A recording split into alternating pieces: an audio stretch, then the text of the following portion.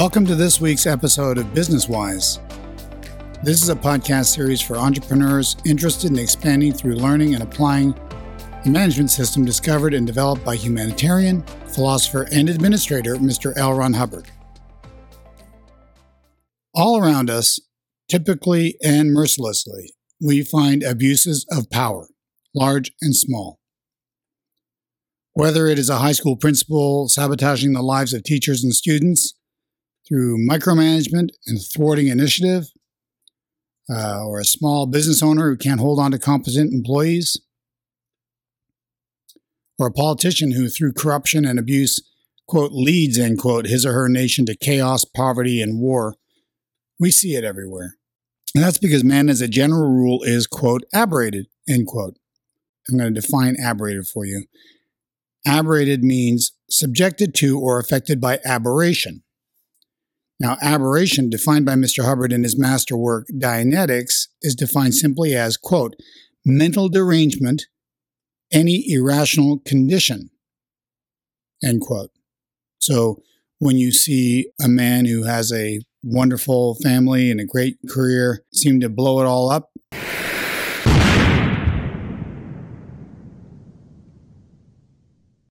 through unethical behavior, say with an illicit relationship, or if you see well-to-do people, well-heeled people being thrown in jail for shoplifting, or there's countless examples of insanity all around us.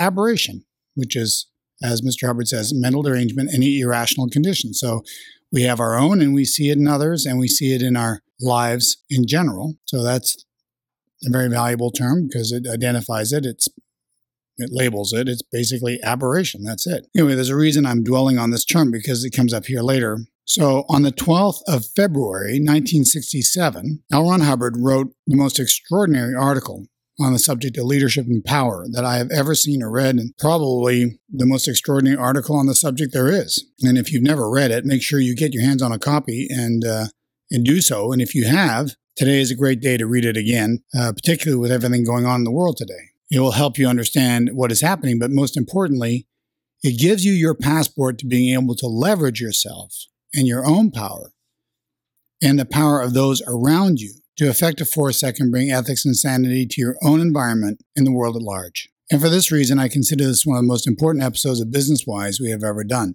to date. The article is called Responsibilities of Leaders, and is often referred to among students of the Hubbard management system as Simon Bolivar, because the example used by Mr. Hubbard to express the fundamental laws of power is that of the liberator of South America, Simon Bolivar, and his consort, Manuela Sáenz, two highly extraordinary and able beings who, while freeing a continent, in their lifetimes ultimately died exiled or in poverty, only to be later deified.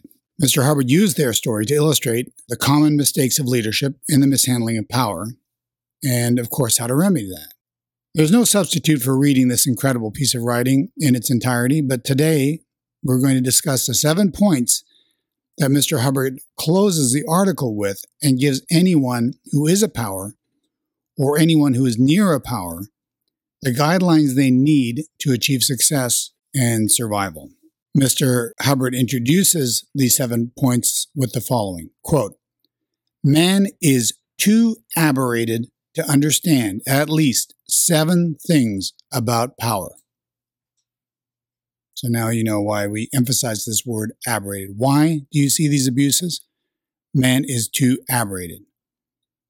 What is the solution to all these abuses? Ultimately, it's to de-aberrate man, which means de-aberrate individuals one by one, and let's start changing the world. That's how we're ultimately going to do it. But while aberrated, if we can understand these 7 fundamental guidelines or laws, you could call them laws, we can certainly help to bring about a better world. So again, he says here, quote, man is too aberrated to understand at least 7 things about power.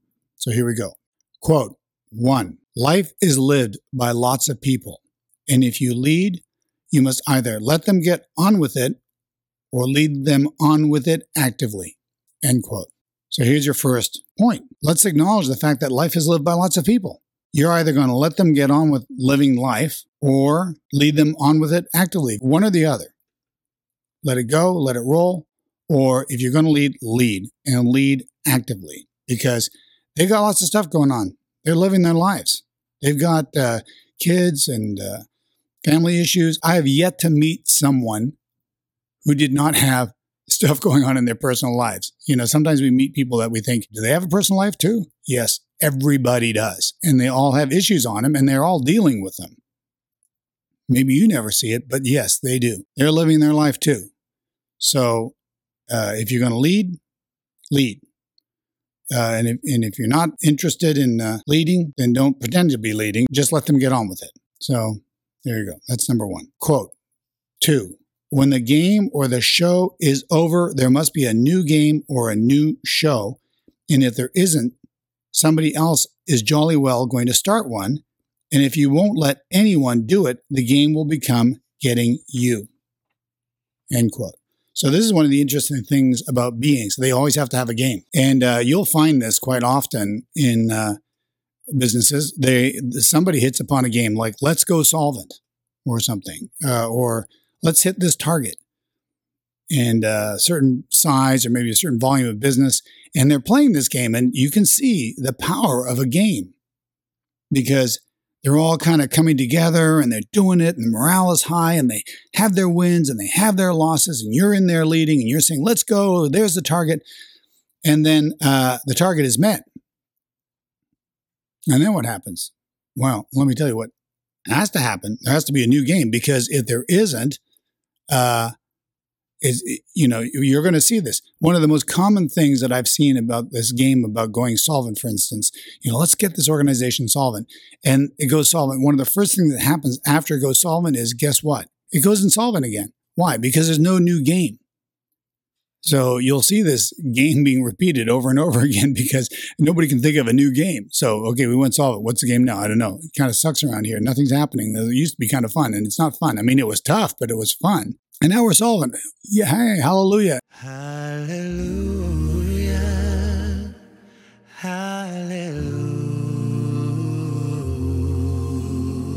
And then new game. And if you don't start one as the leader, so there will be another game started by somebody, which might be, let's start seeing if we can get each other fired. Something like that. Some kind of weird game. Let's start being critical of each other and finding fault with each other. And that's a good one. That's a game that somebody will create if no new game is created. And then so now your game is, hey, stop being critical of each other. Stop, why are you coming to me with this report about this other person? You guys used to get along great. What's going on around here? And stop this game is basically what you're saying. And so now, interestingly enough, next person that's getting targeted is you. Why? Because you're not letting them play their game of backbiting each other. So whose fault is this? Okay, if you're the leader, remember the first law. If you lead, you must either let them get on with it or lead them on with it actively. Okay, because I'm the leader. I am the boss here. Okay, oops, we didn't start a new game. Or we couldn't find a game that everybody was interested in. See, that's part of the trick here is you got to come up with a new game. One that everybody's willing to play. Okay, and that's just part of leadership. Okay, quote 3, if you have power, use it or delegate it, or you sure won't have it long, end quote. Have you ever seen a leader who just refuses to delegate any power to anybody else, and they're just they don't trust anybody else. And this is my baby, I created this, and I have to make all the decisions, and, but then they don't. Then they sit there indecisive, and they're not actually using it, and everybody's starting to get grumpy about the whole thing, and it's like, come on, let's make a decision, let's move, let's anywhere. Let's just do anything, but let's get something going, right? And the leader won't make a decision, but he won't let anybody else make a decision either, and won't delegate and won't give anybody else power. So that's a dead end, obviously. Quote number 4, when you have people, use them or they will soon become most unhappy and you won't have them anymore, end quote. Yeah, use them or lose them. That's a common way of expressing this, and we see it all the time, particularly like in volunteer activities. You sort of get a bunch of people together, you're going to start a committee on something, or you're going to do something for the community, and, You put all these people together and you recruit all these guys. Yeah, sure, I'll do something. Yeah, I'll help with this. That sounds like a worthy cause. And then you don't actually put them to work. Well, guess what? They won't be there next week. You'd be surprised how fast it dissipates. I've had this problem numerous times where I appoint people to be in charge of a certain wise group in an area and say, okay, good. Now, you got guys coming to your meetings? Yeah, they're coming to the meetings. Okay, give them all hats. No, well, I don't think they're ready for that. Every single time I've watched people not assign and give hats to people and then make sure they do them. That's the other thing. You can give them hats, but then don't make them do them. That group dissipates. So yeah, give them hats, use them, get them to work, train them on what they're supposed to be doing, and you all of a sudden you've got yourself a group. Okay, quote number 5. When you move off a point of power, pay all your obligations on the nail, empower all your friends completely, and move off with your pockets full of artillery. Remembering, LRH is using a military leader as an example here. So these are military analogies. So he says, when you move off a point of power, pay all your obligations on the nail, empower all your friends completely, and move off with your pockets full of artillery, potential blackmail on every erstwhile rival, unlimited funds in your private account, and the addresses of experienced assassins, and go live in Belgravia and bribe the police. And even then, you may not live long if you have retained one scrap of domination in any camp you do not now control, or if you even say, quote, I favor politician jigs, end quote. Abandoning power utterly is dangerous indeed, end quote. So there you go. Once you've got power and you move off that point of power, make sure you do so thoroughly and completely, and don't try to put your finger back in that pie or you're going to get that finger chopped off. Okay, yeah, I sold the business now and all the employees are my friends. We'll all go out for beer later with all my former executives and stuff like that, and they can now not natter to me about their new boss and I can say something. And next thing you know, you're getting attacked by the new boss or somebody. It's not safe. So you're going to do it fully and utterly, but it is dangerous. Okay. And then these last 2 points are very relevant for people who are not necessarily leaders, but are near a leader. So he goes on, he says, quote, but we can't all be leaders or figures strutting in the limelight, and so there's more to know about this. Quote 6. When you're close to power, get some delegated to you, enough to do your job and protect yourself and your interests. For you can be shot, fellow, shot, as a position near power is delicious but dangerous always, open to the taunts of any enemy of the power who dare not really boot the power, but can boot you. End quote. So that's really interesting. If you're near, have you ever noticed this? The big man or the big woman, she doesn't get attacked, but all her underlings do. All her immediate juniors do. You're near, who's going to get the boot? Who's going to get attacked? Not they're scared of the big dog, but they're more than willing to, throw darts at the people around them. Okay, so you better get some delegated to you so that you've got some power of your own. So he goes on to say this, same point number 6. To live at all in the shadow or employ of a power, you must yourself gather and use enough power to hold your own, without just nattering to the power to kill Pete in straightforward or more suppressive veiled ways to him, as these wreck the power that supports yours. End quote. So yeah, there's more to getting power delegated to you than to just go and be critical of your enemies and say, boss, this person really is giving me a hard time. Can you please, execute them for me, or can you take care of them, or can you fire them, or whatever? That actually pulls away from the power when you do that. The correct solution is to get power delegated to you so you can protect yourself. You understand that? So he says, he says it wrecks the power that supports yours. You're actually weakening yourself whenever you weaken a power terminal that you are depending on that power. Okay. Goes on to say this, quote, he doesn't have to know, he's talking about the leader, he doesn't have to know all the bad news. And if he's a power really, he won't ask all the time, what are all those dead bodies doing at the door, end quote. And if you are clever, you never let it be thought he killed them. That weakens you and also hurts the power source, end quote. See that? So if it's always going to be the leader that's doing all these things to put in ethics and justice, it weakens you because you now apparently have no power of your own. The only power is that guy or that girl, and they are being weakened because they're always the one that's that's perpetrating everything good and bad in the area, instead of you taking responsibility for it. So he says that weakens you and also hurts the power source. So then he goes on, he's using this example.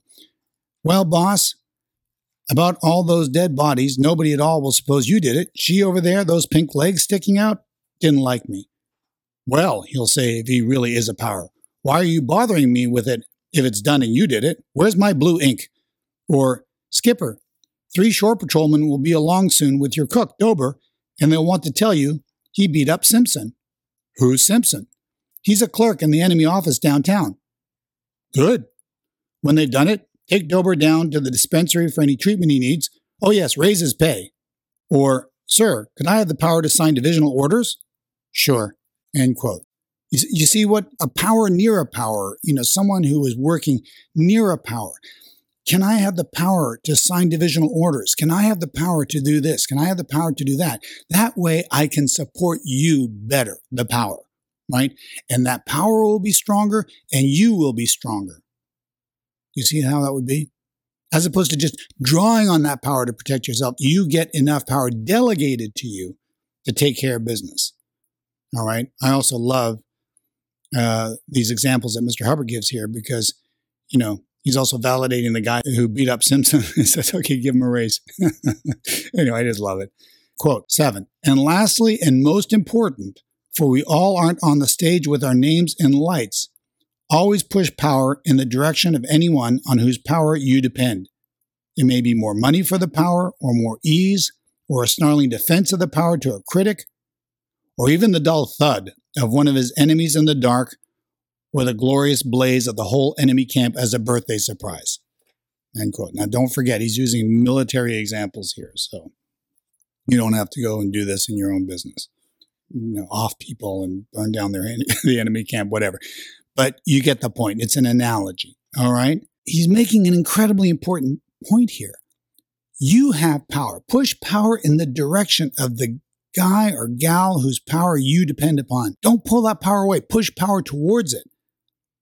Okay, and that way your power grows. He goes on to say this. If you work like that, and the power you are near or depend upon is a power that has at least some inkling about how to be one, and if you make others work like that, then the power factor expands and expands and expands, and you too acquire a sphere of power bigger than you would have if you worked alone. End quote. This is an interesting point. You have power.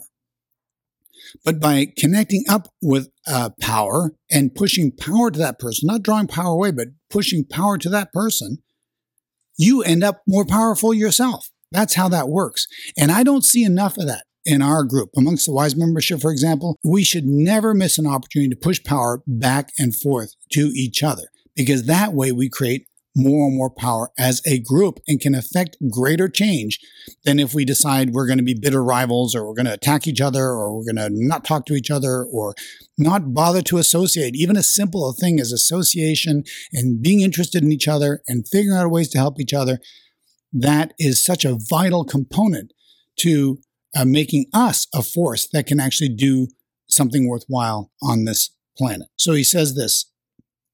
Real powers are developed by tight conspiracies of this kind, pushing someone up in whose leadership they have faith. And if they are right and also manage their man and keep him from collapsing through overwork, bad temper, or bad data, a kind of juggernaut builds up. End quote. This is how you create what's a juggernaut? A juggernaut is an unstoppable force.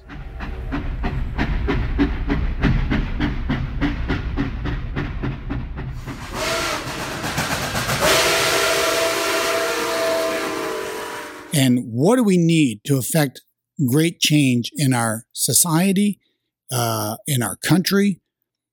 We need to start forming juggernauts of sanity, of truth and true understanding of how, life and the world goes together, so that we can start producing a civilization that we would be proud to pass on to our kids. That's pushing power to our kids, by the way. We count on our kids to push power to us too. Sometimes we need to remember that it goes both ways.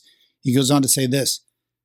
Don't ever feel weaker because you work for somebody stronger. The only failure lies in taxing or pulling down the strength on which you depend. All failures to remain a power's power are failures to contribute to the strength and longevity of the work, health, and power of that power. And he then says this, devotion requires active contribution outwards from the power as well as in, end quote. Important element of all this is that the power flow goes both ways. A power will not remain, that it would be a violation of those earlier points of power. If the power terminal, man or woman, is not pushing power back to the employee or the stalwart, loyal participants and lieutenants, if you will, and they're not pushing power back, that network of power, let's figure out how we can make each other stronger by pushing power back and forth. We weaken it to the degree that we don't engage in full, open, friendly, purposeful communication, support in all directions. Well, I say all directions, but in the direction of anyone on whose power you depend. Let's qualify that. You count on your customers. They're a power source for you. You're a power source for them. How do you push power to your customers? How do they push power back? You could easily see that if you could figure out how that would work with your employees, with your customers, with your allies and alliances with other businesses in the community. How can I flow power to Joe? How can you flow power to me? We can create juggernauts for effective and positive change in the world, which we happen to be living in a world that's in desperate need of change. This is, as far as I'm concerned, in my observations and working with many, many groups, is something we all need to work on. How can we push power to each other?